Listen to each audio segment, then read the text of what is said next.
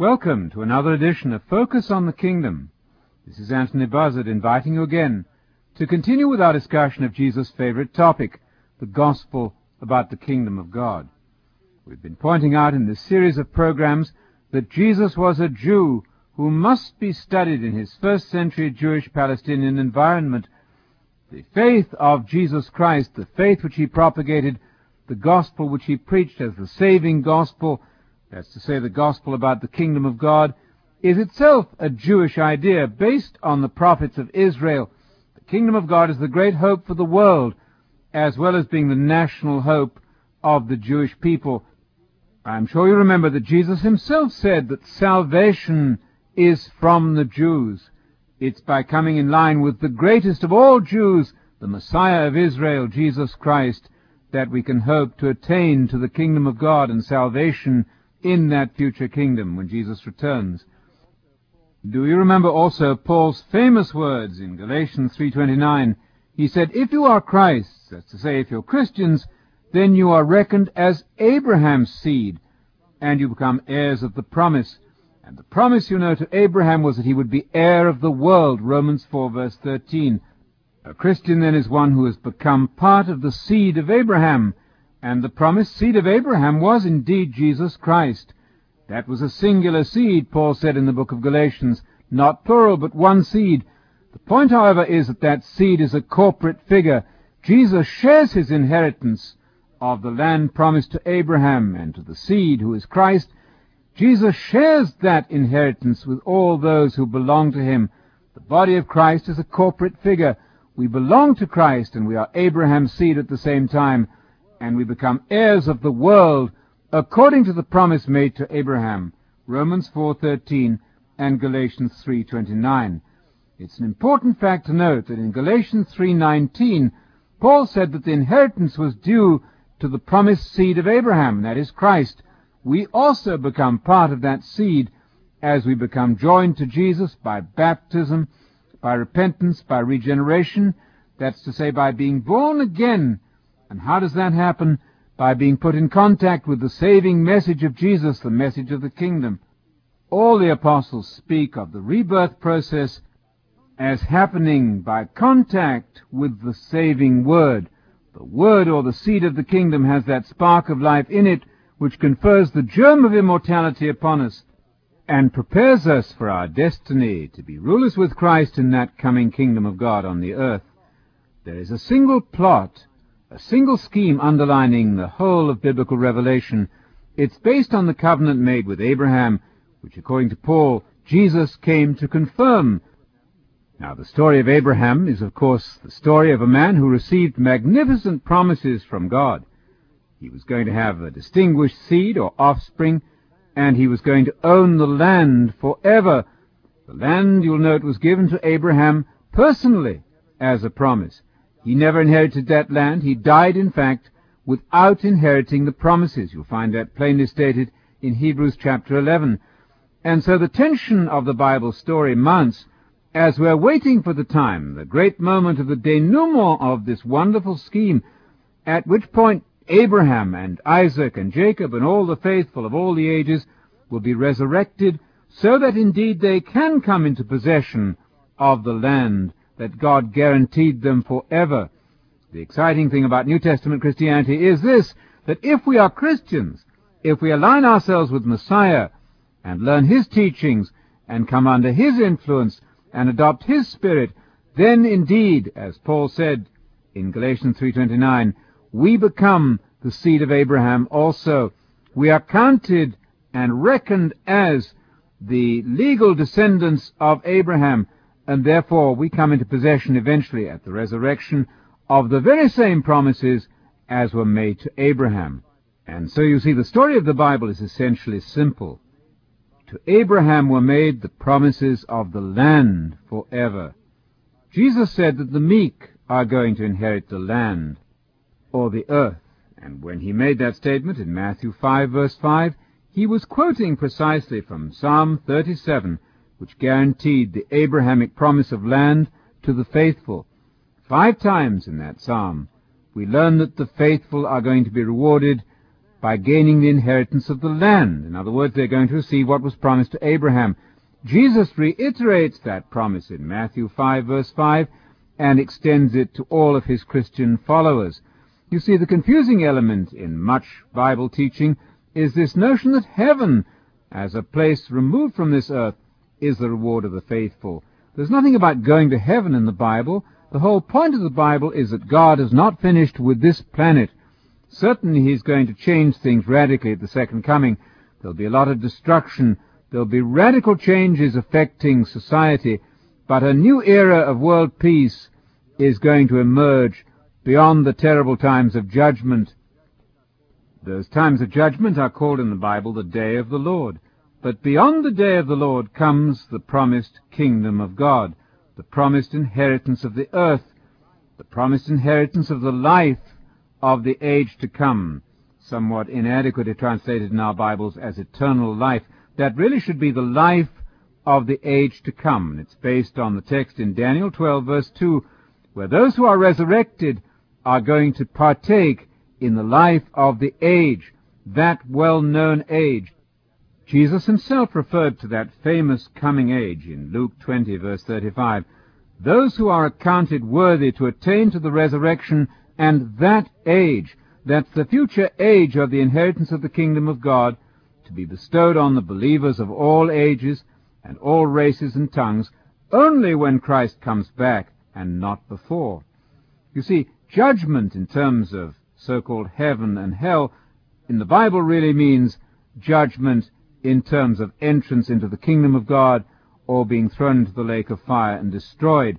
These are the two destinies which Jesus puts before us, and he is deeply moved by the fact that humankind has only two choices, either to succeed and gain the destiny of immortality in the kingdom, or to be tragic failures and to be ignominiously destroyed as the refuse of the earth.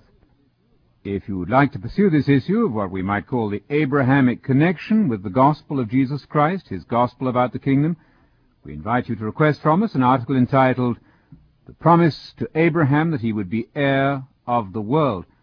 This will enable you to put these various texts together in a coherent and logical way and begin to understand the underlying story that binds the various passages of the Bible together in one coherent whole. The name of that article again is The Promise to Abraham that he should be heir of the world. We'd like to send this to you free if you'll use the information to be given at the end of this program. Meanwhile, we've been turning our attention to those events which Jesus described as being the precursors of his future arrival in glory to set up the kingdom on the earth. In an extended discourse in Matthew 24, Mark 13, and Luke 21, Jesus answered a critically important question put to him by his inner circle of disciples. The question they asked was this: what will be the sign of your coming and of the end of the age? Matthew 24, verse 3. They were looking at the temple buildings then standing in Jerusalem, and Jesus announced that not one stone would remain on that temple site. And in response to that remark, the disciples said, when will these things happen, and what will be the sign of your coming and of the conclusion of the present age, of this evil age? In other words, how will we know when your second coming is near? Now, it remains a fact that Jesus has not returned after nearly 2,000 years.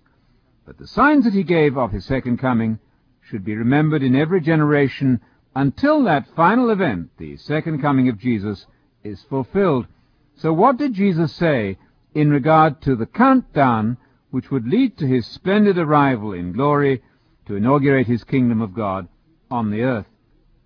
Jesus spoke generally of wars and rumors of wars, even of famines and earthquakes and so on, but when he got to Matthew 24, verse 14, or rather, when he got to that passage which has now been recorded for us by Matthew, and what we call Matthew 24, verse 14, Jesus said this gospel about the kingdom, and I call your attention to that label for the gospel, this Christian gospel, i.e. the gospel about the kingdom, the gospel we all recognize as being the gospel which Jesus preached and as being the foundation of the Christian faith, this gospel about the kingdom will be heralded in the whole world to all the nations, and then the end will come.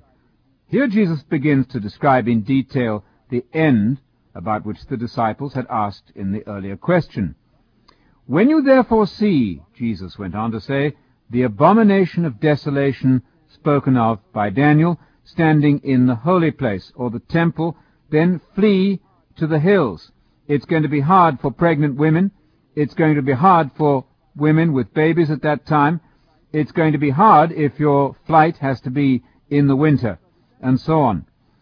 Because at that time, he continued with the discourse in verse 21, at that time triggered by the appearance of the abomination of desolation spoken of by Daniel, at that time great tribulation will follow. It will be a period of tribulation unprecedented from the beginning of the world, and it will never be repeated with the same intensity. I'm paraphrasing there the discourse of Jesus in Matthew chapter 24, verses 15 and onwards. Now, after that great tribulation period, here's what's going to happen. But we notice carefully the time markers by which Jesus explained the events leading up to his second coming. In verse 29 of Matthew 24, Jesus said, immediately after the tribulation of those days. I call your attention to that word, immediately after. There's absolutely no gap between the end of the Great Tribulation described by Jesus in verse 21 and following, absolutely no gap between the end of that tribulation, the tribulation of those days, and what follows immediately. And what follows immediately on that tribulation is the darkening of the sun and so on, cosmic disturbances, and then we read that they will see the Son of Man coming in power and glory, at which point in the story the angels will gather the elect from the four corners of the earth. Abraham and Isaac and Jacob will be resurrected, of course.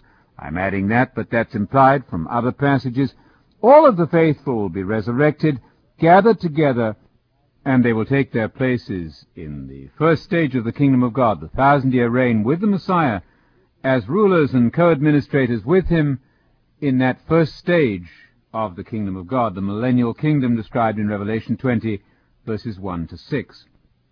Let's summarize our findings for a moment. In Matthew 24, Jesus gives a connected discourse in answer to the question of the disciples, when will the temple be attacked, and what will be the sign of your coming in power and glory, and the establishment of the kingdom of God on the earth?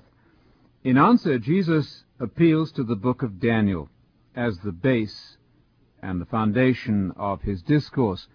What Jesus is doing in Matthew 24, in fact, is an expansion and exploration and explanation of the book of Daniel, particularly the prophecy chapters in Daniel.